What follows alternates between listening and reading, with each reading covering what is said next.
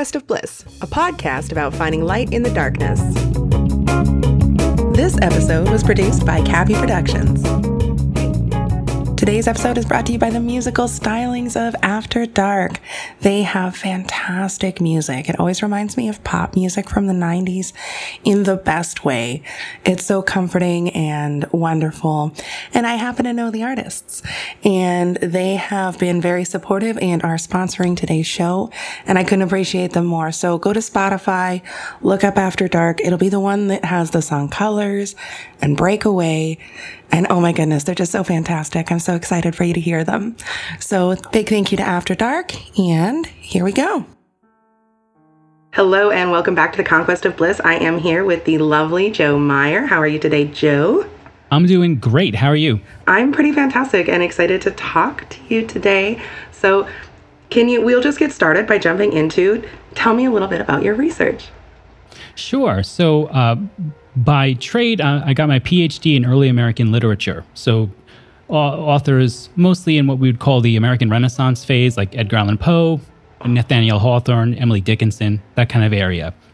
But I'm also interested in my research in heroism, heroic narratives. Mm-hmm. And I'm fascinated by, recently, the pull of historical movements and how that sort of shapes our culture, the way we interact with each other, even including to how it's sort of the end of postmodernism has Can you explain gone right into this. Postmodernism sure. as a concept real quick? Of course, right? Because postmodernism is a term that a lot of people throw out there and very few actually say what the heck it is. Yeah, I've heard it so many times and I have no let me break it down and make it really simple, right? Postmodernism roughly takes place between the end of World War II until, kind of disputed. Scholars we're trying to work through when it sort of ends.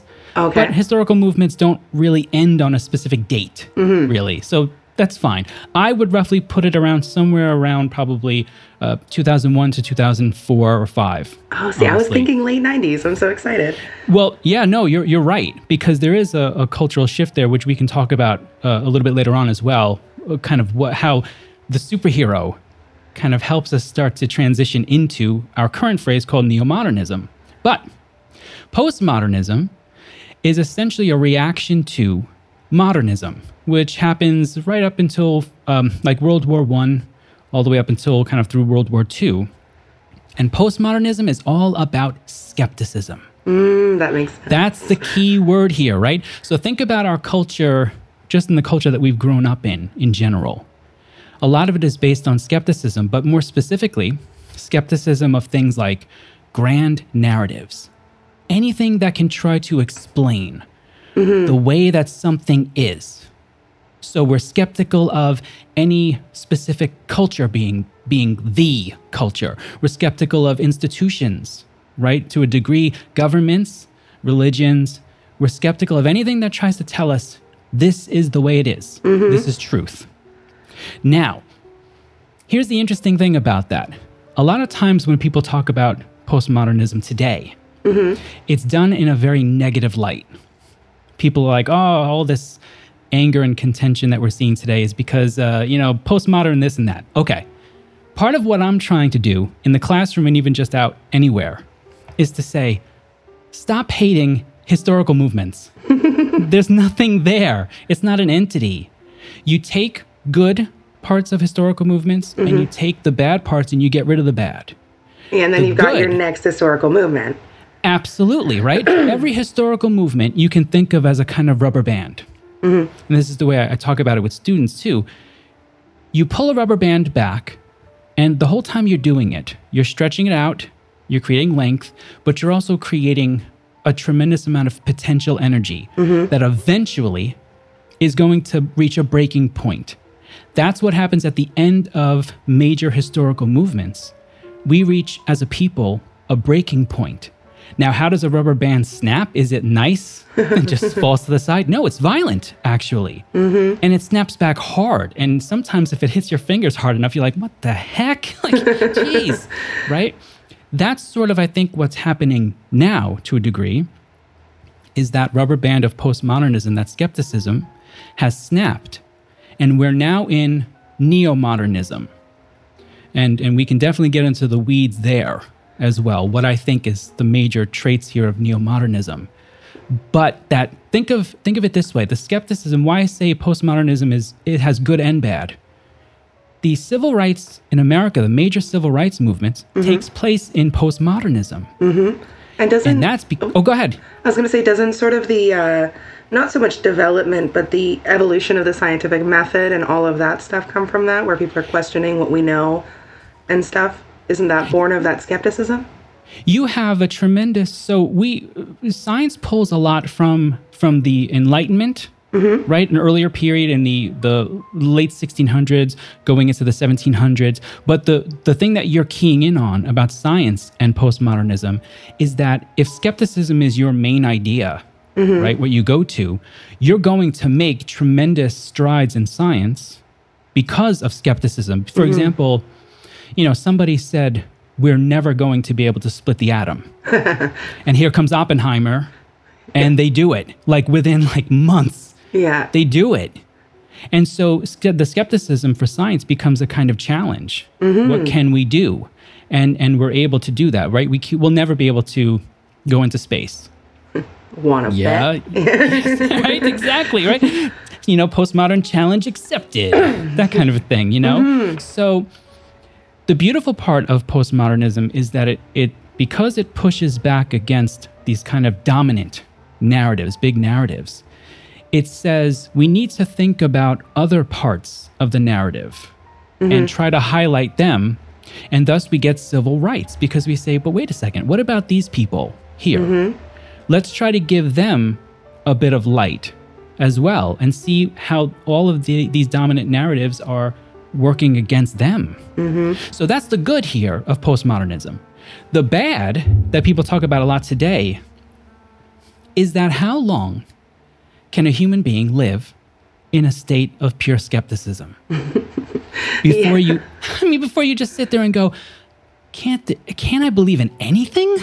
I mean, is there nothing that I can just say, I believe in this wholeheartedly, without someone coming in and saying, yeah, but what you believe in there is, that's not really that great either. It's, stupid. Yeah, right? There's a lot of that narrative where it's like naivety if you choose to have faith. Yeah.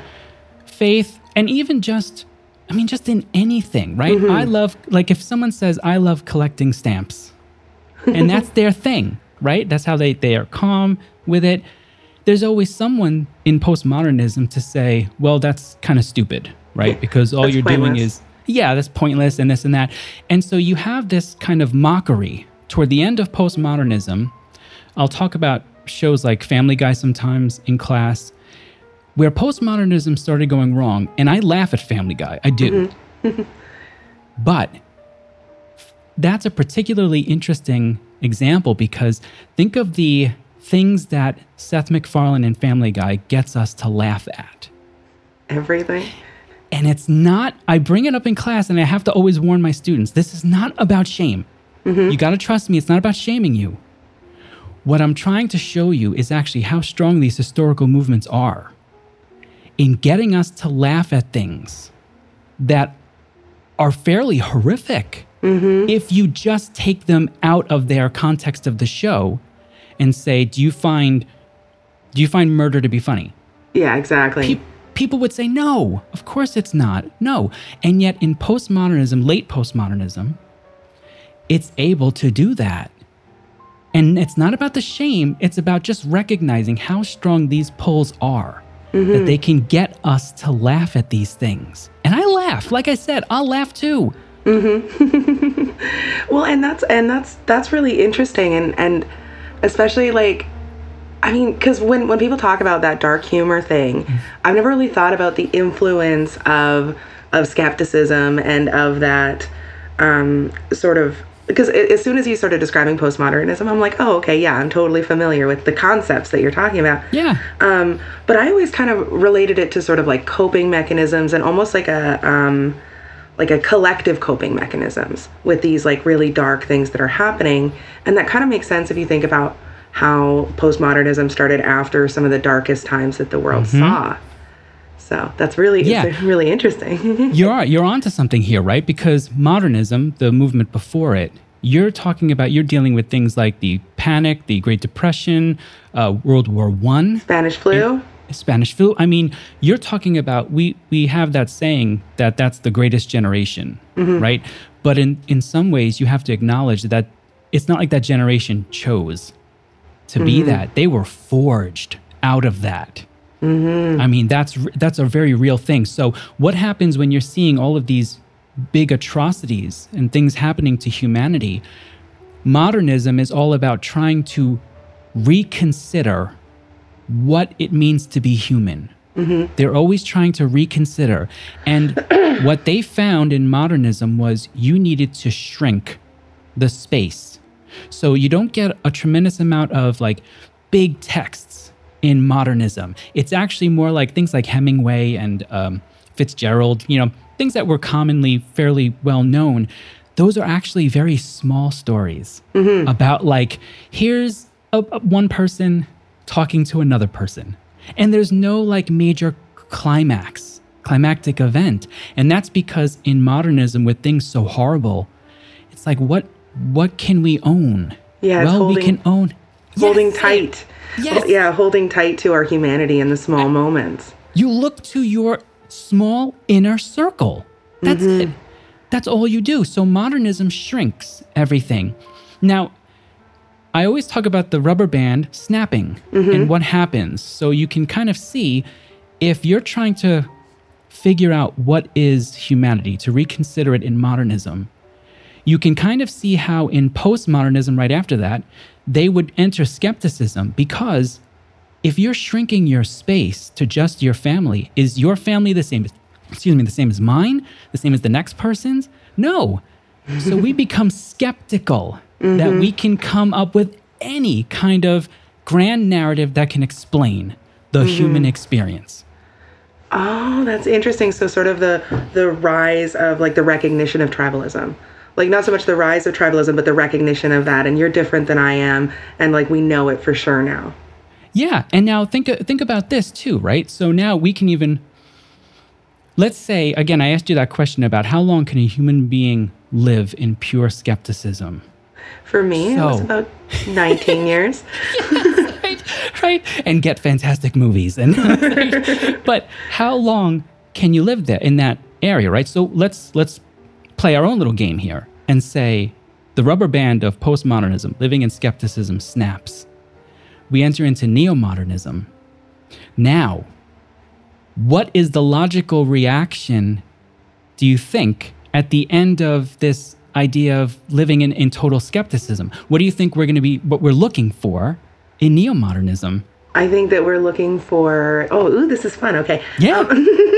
I think that we'd be looking for security, again, in those smaller circles. We're looking for that sense of community and that sense of safety because we weren't allowed to love things before.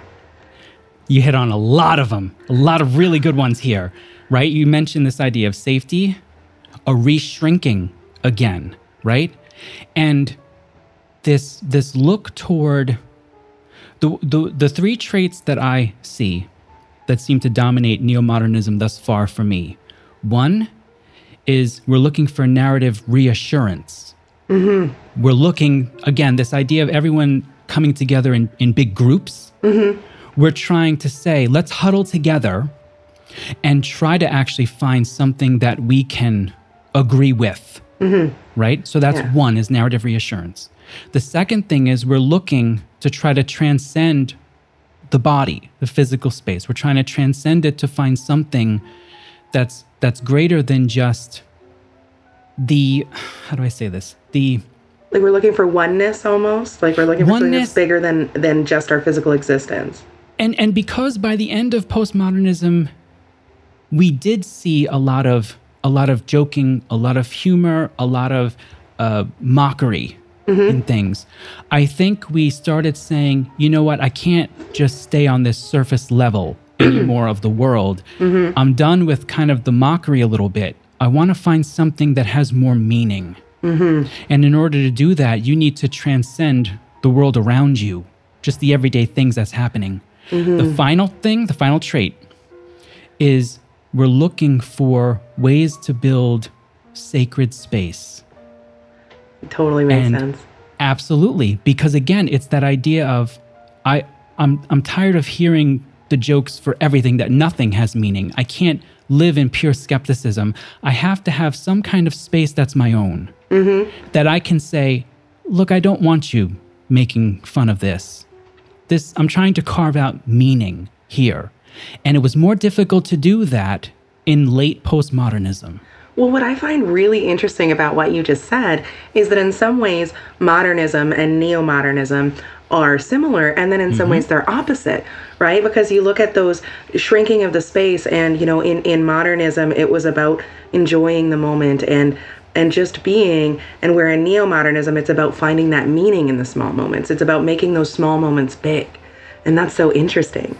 Yes, that's kind of what makes it new, makes it that neo part here, is that it shows a lot of traits of modernism, but it's got to be different enough because it's still a reaction to postmodernism. Yeah, and it'll still hold some of those pieces from postmodernism. Absolutely. Yep. And I find every time I see, the arguments and the contentiousness and everything, all I see is you've got a group of people trying to transcend. You've got another group of people trying to say, this is our sacred space, right? That kind of thing. And both groups trying to say, we're trying to build our narrative here. And that narrative becomes sacred to them. And that's one of the things that makes it really challenging, I think, is that we've got these narratives that, the thing is that, the difference between perception and reality is functionally non-existent, right? And so for these people, group A, this narrative is true because it's their experience and it's how they live it. But then on these people over here, this narrative is true, although it's contradictory to the original narrative. The victim-perpetrator dynamic is a perfect example of that. Is the perpetrator often is a victim themselves in a different narrative. Right? And so, this is just so interesting. I love unpacking these ideas. And you're doing great too. You're getting right to the source here too, which is you can see how those two things actually cannot be reconciled really, right? They're always going to bump heads because they've both designated what they believe to be their narrative. They're reassured by it. It's their way of also transcending the sort of mundane world, what we see around us. They find something greater than themselves in it. And it's that idea of it's a sacred space, and anything that is sacred, you don't just simply defend it. You protect it with your soul. And any attack on that sacred space is like an attack on your soul, which is why so many people are willing to defend it so hard. And so much cognitive dissonance comes up. Anything Absolutely. That comes that fights the narrative is either dismissed or fought, depending on what's available.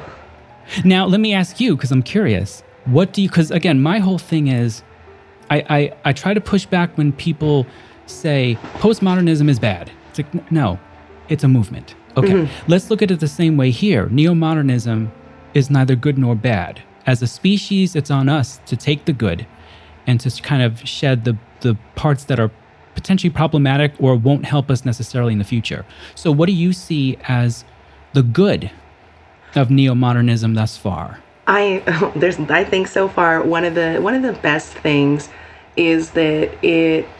Okay, how do I explain this? Okay, so it's kind of that thing I was talking about with the taking small things and making them big. I think that what's going on right now is it's teaching, allowing, however you want to put it, people to create in a way that I've never seen in my lifetime, and it's really exciting for me. Is all the time I'm looking around and I'm seeing more and more creation, more and more. Like when I say creation, I mean creativity, not really in the same way where science is we're trying to prove something wrong, so much as it's, okay, I see this tiny thing, whatever it is, I can take from it, a really good example is Instagram influencers. Okay, Instagram influencers, one second. Sure. Instagram influencers will take the most amazingly mundane stuff and create an entire entertainment empire out of them brushing their hair in the morning and singing to themselves or whatever. So you're seeing this like realization of potential that I don't think existed in skepticism, because in skepticism you weren't supposed to be interested in someone brushing their hair. Yeah, because that's not a dominant narrative, right? Like, again, postmodernism will push against the dominant narratives. And in neo-modernism, it's about that individual narrative, right? And so the influencers are creating their own sacred space, their own place where they can build and then continually rebuild their own personal narratives as well. And I think you're right that there's something quite wonderful about just the creativity that we're starting to see again, which is, also speaks to that part of us that I think we're looking to transcend a little bit. We're kind of tired of being just at the level of entertainment alone and existence to a degree, right? We need more. And even in the arguments that you see that are sometimes pretty difficult to watch, you know what? I would still tell people, find some hope in the arguments, because it means that people care. And that's important, because I'll tell you what, any teacher who's worth a salt will tell you the one thing that you can't stand is apathy. When the student doesn't care at all, that's the worst part. It's so funny because I actually had this, I don't think I talked about it on the show, but I had this conversation about what's the opposite of love. And, when I was young, I thought it was hate. And then for a while, I was taught that it was fear. And as I've gotten older, I've come to the conclusion that it really must be apathy, right? I mean, the strongest emotion, this overcoming emotion, well, what's the opposite of that? It's none. It's no emotion. Yeah. Hate and love are right beside each other. So. Yeah, that complete and utter disconnect from feeling in general, right? Like that I think, and now we'll go the negative route for a second, all right? Because again, the good and the bad. Let me ask you what you think first. What do you see as the potential negatives about all of this that we've been talking about in neo-modernism? I would definitely say the internet has allowed echo chambers to exist to a scary degree. Obviously, not every narrative is going to be dangerous, but I would look at, for example, the involuntary celibate movement and some people who have been validated in their pain, and it's not the pain that's the problem, it's the narrative that's accompanied that and has empowered dangerous behavior because of that narrative. So I definitely see that in a few areas. Oh, you nailed it. You nailed it. It's the idea that let me say it this way. We can understand the idea behind these feelings, right? As almost a kind of, it makes sense that someone might feel that way. But what empowers them is the narrative of it. And I'm gonna kind of geek out here for a second, because I was late. Yeah, I was late to the party of, I was taking my time with my wife watching The Mandalorian on Disney Plus. Okay, I haven't seen it yet, so yeah. Yeah, okay, so no spoilers. Don't worry. What I'll do though is I'll get to in the last episode of the second season, right? They're fighting over this weapon, and there are two characters who want the same weapon, and I thought it was so fascinating that the one character said, "I can't take it from you."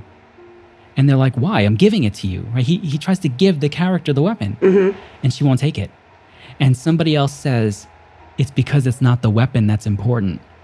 It's the narrative." And I thought to myself, yes, they're getting it. Sometimes art, I mean, there's nothing better than art in all forms to really kind of lay out what's happening in a historical movement. They always see it first. Art always sees it first. And people love that show because it's a very neo-modern take on heroism. It's simple, it's narrative driven, but the main character is not trying to be postmodern complex.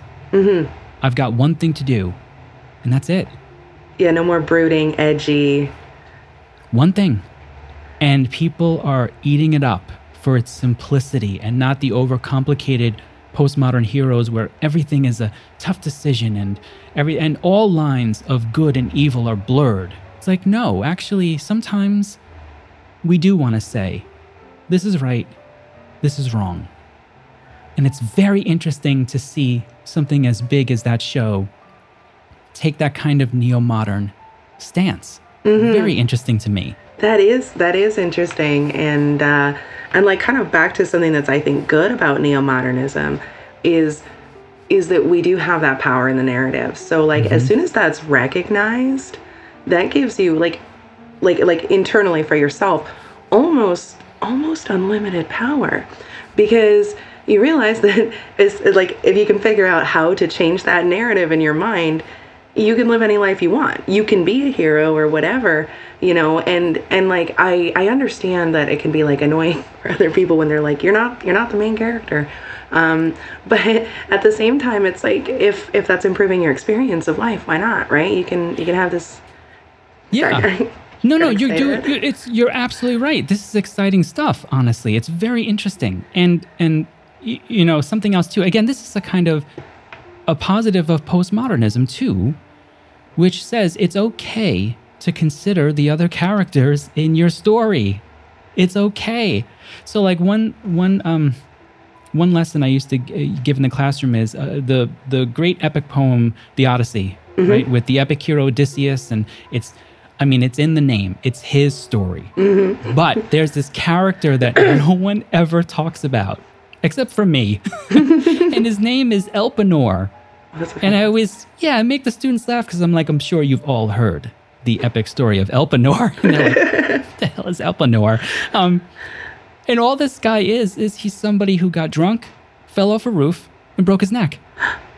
That's it. That's his story. That's Elpenor's epic story in the Odyssey. But here's what happens. He's in the underworld. And Odysseus makes his pilgrimage into the underworld, and they meet. And Elpenor is saying to Odysseus, please, don't forget me. You've left my body unburied. And I'm here because you did not recognize that I was a part of your group and that I died back on, I forgot where they were when he died. And that is a beautiful kind of story that Homer throws into this great epic text that should remind us, hey, guess what? There are other people in our story.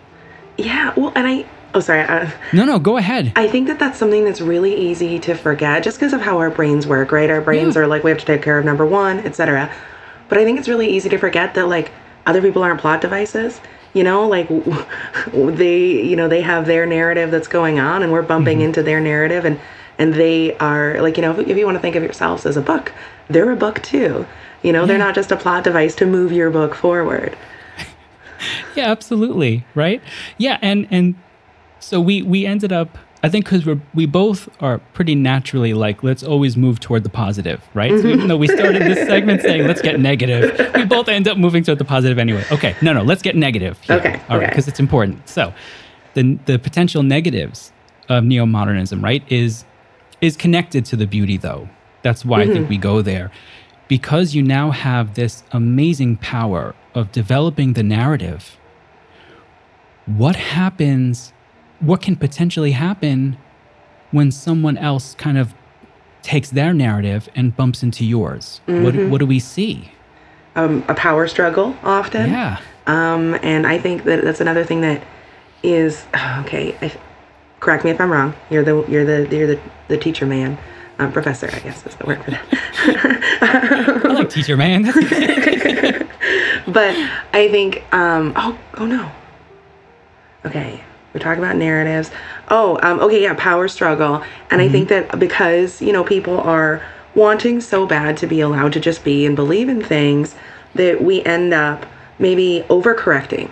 And so you see like a lot of, there's a rise in individuals coming from all sorts of groups, whether it's, you know, traditionally this is a religious thing, but it's outside of religion now too, where you see these sort of leaders rising up and making a rule book and a narrative And it's very like sacred cows. Like there's no questioning the narrative. There's no, if you question the narrative, then you're either kicked out or you're punished. And you're seeing that a lot. I actually did a big post on just seeing that outside. I called it secular religion. Seeing it coming outside of religion now, where there's these different groups that are doing, I'm not against religion, but there's elements of of a lot of religions that have this control element. And I think that we are more primed for that than we have been in the past, because people so badly want validation, and that's an easy source. Yeah. You're seeing, we're seeing the rise of the public figure even more so, right? And that's aided, of course, by social media and aided by the ability to have all of our platforms that we do now. But the potential danger always is that not that you have listeners, but you have like acolytes, you have followers. And so every public figure now, if they have that level of success, becomes a kind of religion in of itself, whether they want to believe it or not. And I'm not saying that people shouldn't be successful. What I am saying though is we do have to be very careful about, if you do start to see your following grow so much, you might want to have to think about that layer to this, actually. At the very least, spend a night thinking about it. Like, okay, do I want followers? Because on the first day of class, right, every semester, and next week I'll be doing this. I always tell the students the same thing. I say, look, the world doesn't need, 19, 40, 60 more versions of me. I'm not looking to build a world of Joe Myers here. That's not going to help the world. It just needs one of me and one of you. That's it. And I say that because I want them to understand. I'm going to give you ideas, but I want you to use the process of learn the idea, put it in your mind, give it language so that it becomes understandable to you. Then, rather than react, which is what we're sort of conditioned to do today, is to have a reaction. Don't. Live with it for a minute. Go out into the world, see how it manifests itself. Take note of it, like, okay, I see it there. Then reflect on how you see it and how you think you can use it. If it helps you become the best version of yourself, take it. If it doesn't, get rid of it. Exactly, yes. Shedding knowledge is something that I talk about a lot with when we talk about the romantic authors, the dark romantics of like the late 18th, early to mid 19th century. And their whole thing was knowledge is a burden. Yes, I agree with that. And absolutely, right? I use the easiest example. Have you ever learned something about a friend that just changed your relationship? I'm not saying you got rid of them. What I am saying is it forever altered the way you look at that person. And that's what the dark romantics believed about knowledge, is that it's transformational. And oh, sorry. Yeah, go ahead. No, please go ahead. I was just going to say, I feel like secrets are a really, really good example of that burden. Is like even more so than like something that changed an opinion of a friend, is when someone, I don't know if you've ever had this, but someone comes up to you and they blurt something out and they go, oh, by the way, nobody else knows that. It's a secret. That is my nightmare. That's my nightmare. Because like I will keep someone else's secret to my grave, but like anyone who knows me knows I keep no secrets about myself. I hate secrets. I'm bad at them. I can't lie. My memory's crap. Like, so I'll keep other people's secrets, but there's no room for my own because I have to keep others because it's such a burden. So yeah.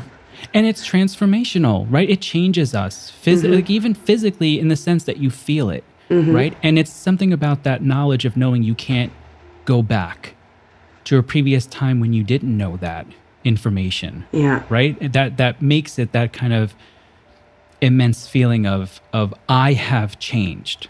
You've changed me by giving me that information. So I always try to tell the students, you got to be careful about this. right? Like it's one thing, it's a beautiful thing for students to come in and be transformed by their experience of learning. That's great. We want that, actually. We all should be yearning for transformation through knowledge. But that doesn't mean that you have to take everything in and not be aware if it's altering you in a negative way. That is a very different thing that students have to be aware of. You have to be discerning about what you allow all in. All of us, not just students, all of us. But I have a question for you then. Sure. Okay, so I think we've all come across information that we didn't want at different times. And I mean, obviously, I think, or okay, I shouldn't say obviously. I try not to say that. I say it so much. But I think that it's valuable, for people to learn to be aware of what knowledge they're taking in and out. But of course, there is almost always inevitably going to be knowledge that you come across that does that. In those cases, you mentioned shedding knowledge. Do you have any tips on how to do that? Yeah, here's my tip. It's something that I also kind of use in the classroom that throws them for a loop. I'll ask them, sometime in the first or second week, it also helps me learn their names. I'll say, whatever, Billy, are you a good person? And they don't know each other. They don't know me. And they just look at me like they shrug their shoulders, and I'll keep going around the room. I'll ask at 3 or 4. And by the time I get to usually that 4th person, they're like, yeah, I think I'm a good person. They get defiant that way. And I go, great. How do you know? And they look at me like, this guy, And the reason why I do that is I say, you have to spend time building up your criteria of what a good person is before you can say to yourself, I am a good person or I'm not. Now, I'm not saying you build a template of what is a good person that is in stone. You build it in what Nietzsche would use this metaphor of cobwebs. And he said, because a cobweb, of course, can carry the weight of a spider and multiple insects, incredibly strong. But a strong enough wind can wipe it away, and then you have to rebuild it again. And that's sort of what you have to do here, is you build, I try to encourage my students, build up your templates, your criteria for these things. Because then if you know a good person is X, Y, and Z, and that's how I want to try to live my life, if you do something and you put it up against that and you realize, that's not a good person thing to do, that's okay. We make mistakes. None of us are perfect. We do things that are problematic. Sometimes we're not even always aware of why we did it. But it gives you a chance to reflect on yourself and say, next time that shows up, I'm going to do it a different way. And that is valuable. That's really valuable, because when that does happen again, and you do make the X, Y, or Z decision, you will feel like you won a war. It's a wonderful moment that builds up your human sort of worth in yourself. And I feel like we don't get a lot of or enough of those. Yeah, that's fantastic. I like the spiderweb analogy a lot. I love spiders. Well, and because what's cool about that too is it could be a strong wind, but other things that can maybe not knock it down, but disturb the web, are other people coming by and going, hey, actually that doesn't work for me, or the wrong spider trying to attach their web to yours, or so the metaphor is really big, and I love those. I like it. I never thought about it that way. You're right. How you can almost, you tap on it and the web vibrates, and it lets the spider know something's happening. I got to be aware of it too at the same time, right? So we can be closed off so much in our own templates that we create that people who are trying to tap on our spider web and say, hey, you might be going a bit too far here. You got to be aware of that, like that spider, and you have to take it seriously. People who care about you should be able to push back and make you reconsider something. You may not decide with them at the end, but you got to be open to reconsidering. And if need be, maybe you take X out and you put in a new one, something, you got to be open to these things. Yeah. And I think also understanding, like for me, okay. I get so many thoughts that go really, really quickly, and then I'm like, oh, I have to catch them. I think one of the things that I find really interesting about that template thing and things like that is that sometimes I think people will have like almost the same templates, but then it's semantics, right? So I think that, like you were talking about earlier, putting words to the ideas and making sure that you understand it well enough, not only to noodle around with it in your head, but also to be able to share, so that if someone comes up and goes, oh, well, XYZ is bad, and you're like, oh, well, actually, we're just speaking a different language, but talking about the same concept. Do we want the same thing in the end? In which case, I think it's important that we start to acknowledge that sometimes what we're engaging in are just rhetorical wars that mean nothing. It's like, well, wait a second. Are you anti, someone being murdered? Yeah, well, me too. Can we stop here then and just go get a cup of coffee or something instead? It's kind of becomes almost a waste of time. I hate to say that, but it's true. Sometimes we get so bogged down. What I'm seeing, and this connects back to, I think, the idea of that narrative reassurance and creating that sacred space, is I think that's one of the reasons why we get into these rhetorical battles and we don't have so much conversation or dialogue, as we enter a lot of debates these days. And debates generally have a winner and a loser. And because of that, normally if I'm, you tell me if this has happened to you, I'm sure it has. You think you're having a conversation and the other person is having a debate. It's like you've met my family. All of a sudden you realize, oh, I'm losing. Oh, I guess I have to start thinking like a winner. Oh, all right, I guess. And by that point that I realize I'm in a debate, I'm so over the darn thing anyway. I'm like, I don't care anymore. That's what I thought we were just having a conversation. That's what happens to me with my family so much. And I love my family, but I'm like, I don't want to argue about this. I don't care. I thought we were just casually discussing it. Yeah. Now that you're yelling at me, I just need you to understand. I don't care. You can win. I don't care. and what I would say to myself about that is, I would say, you got to do a better job of trying to recognize if someone is speaking to their sacred space, or they're trying to reassure their narrative, right? Because you can build a narrative two ways. You can build up your own narrative as an add to it, or you can tear down other narratives.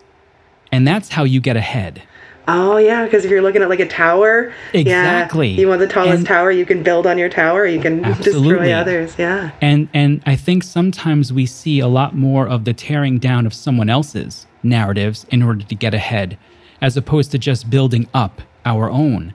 Either way, I would tell myself, try to recognize if someone is speaking from their sacred space. Because if that's the case, the best thing that you can do is just listen and go, okay, yeah, I get that. That makes sense. I understand. And as opposed to trying to attack it with your own. Two sacred spaces trying to attack goes nowhere today. Nothing. It's just an argument. That's it. And nobody's learning anything. Nobody's getting better. It really is. That's maybe one of the most negative things that I see in neo-modernism is that. And that totally makes sense to me. And I actually think that that's partially, at least, a holdover from the previous period. Because I look at the whole principled stances definitely existed in postmodernism. Because I was born in 89, and principled stances were absolutely huge when I was a kid, right? Where it's like, it doesn't even really matter the facts or the consequences. Nothing matters except for the principle of the matter. And it's so bizarre to me. That's very much a piece of that narrative, is building these principles and these rules that the expectation is everyone behave by these rules regardless if they know them or not.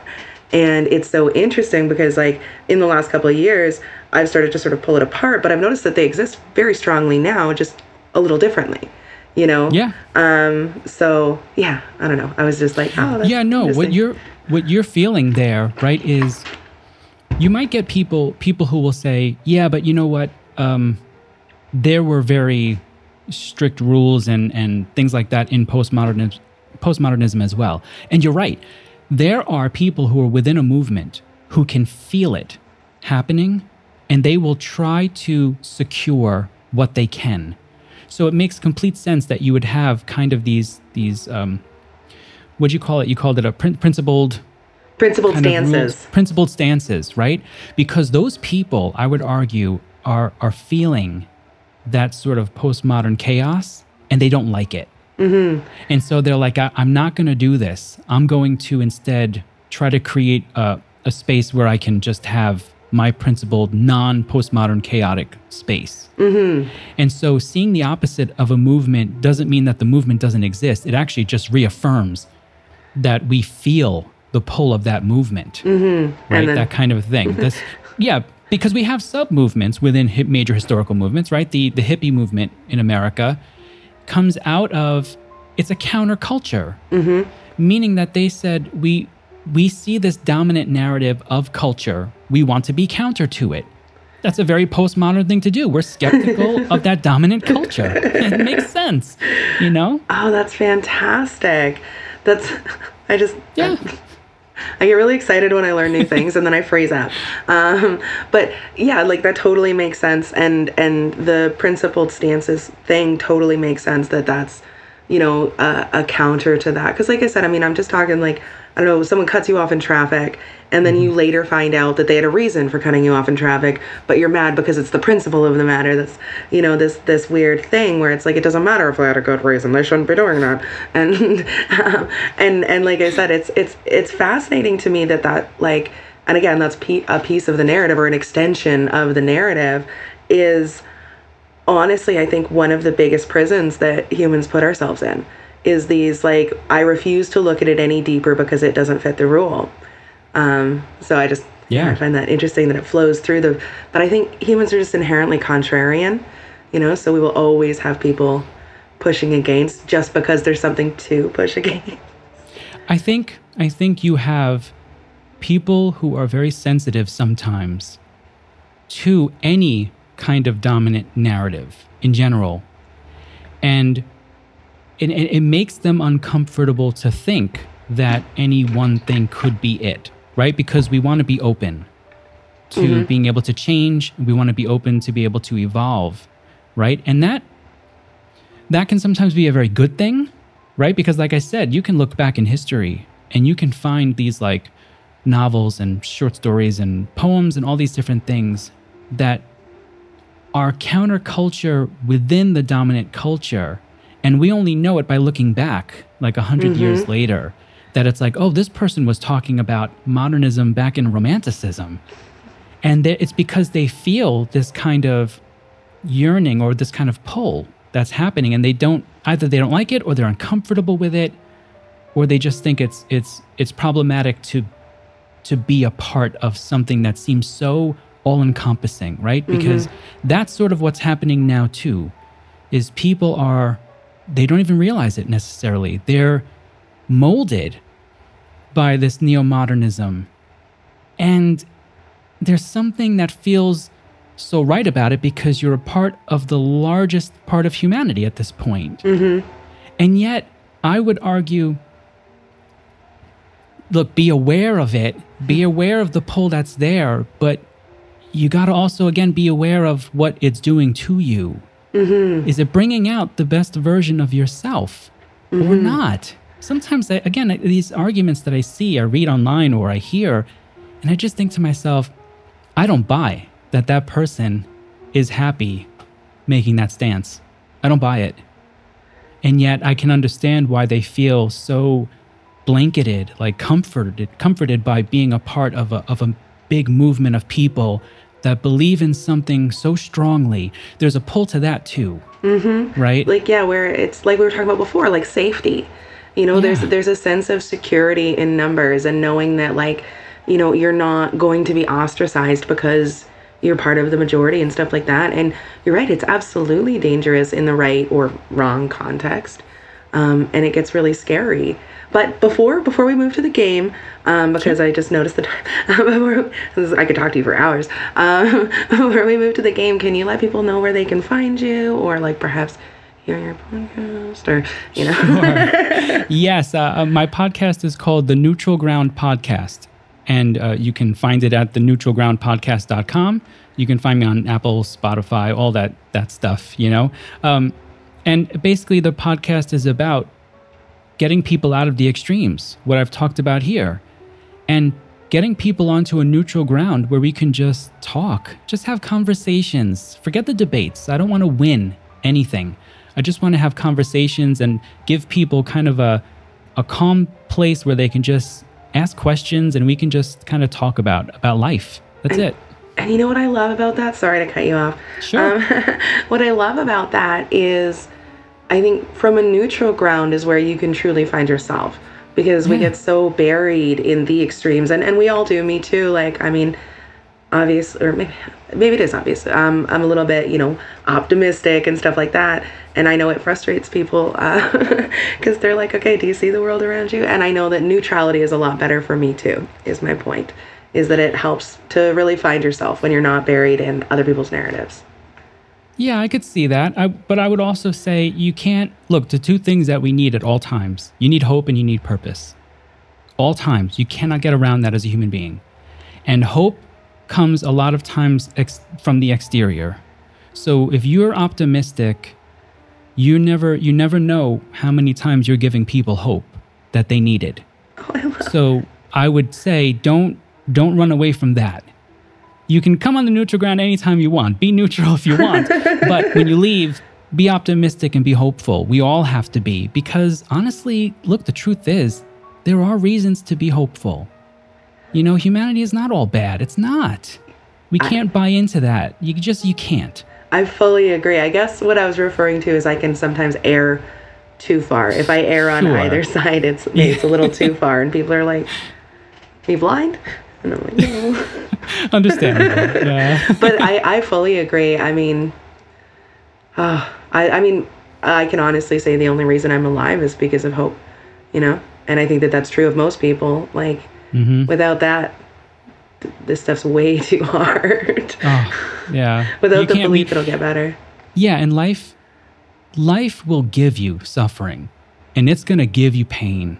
You don't have to look for it. It's gonna happen. So true. So in the meantime, try to be in a space of hope. Try to be there as much as you can, because as my favorite author Herman Melville said, eventually you're gonna feel the universal thump, is what he called it, and it comes around for everybody, and you're gonna want that buildup of hope that you've been holding on to. That is okay. I'm a little emotional all of a sudden. That's so beautiful. Well, I mean it. It's true. It is. Okay. I'm cool. Are you ready to play a game?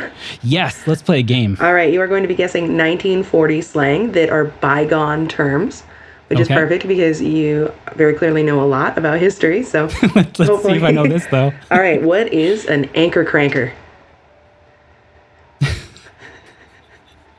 Someone who lies a lot to you about nonsensical things. That would be fantastic, but it's just a sailor. Oh no, I got that one wrong.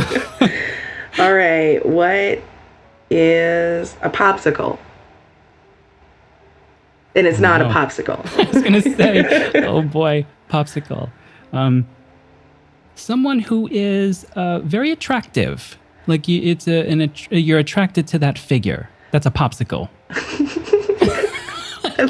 I always love the guest's answers so much more than the actual ones. It's a motorcycle. Same thing. Yeah, no. Yeah, basically the same thing. Beautiful person, motorcycle. A motorcycle, yeah. Sure. What is floy floy?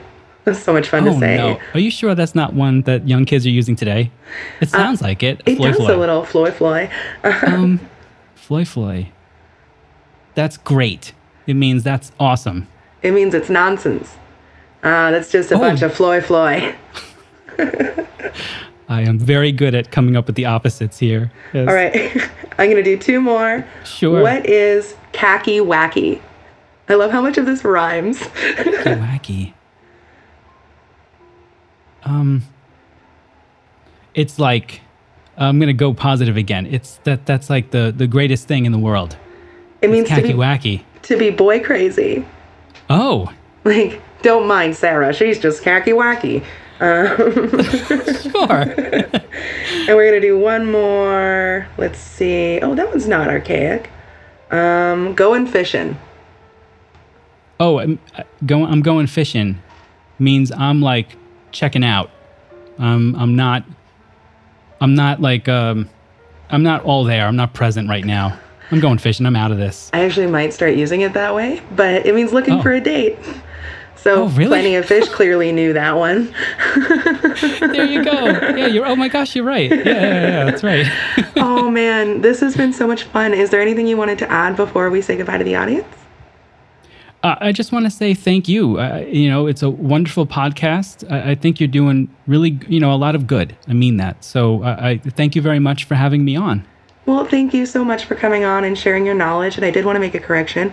I believe it's Dr. Joe Meyer, right? Sure. I apologize for that's that. Okay. Really, I missed it, and then you're like, my PhD, and I was like, oh my God, I knew that. No. Hold on. I was born into this world, Joe. I'm gonna leave this world, Joe. And the doctor just happens in between. So really, don't worry about it. Just so everyone knows, I did remember before the show ended. Thank you. Okay. Thank you so much, Dr. Joe. And to my audience, I love you. Bye.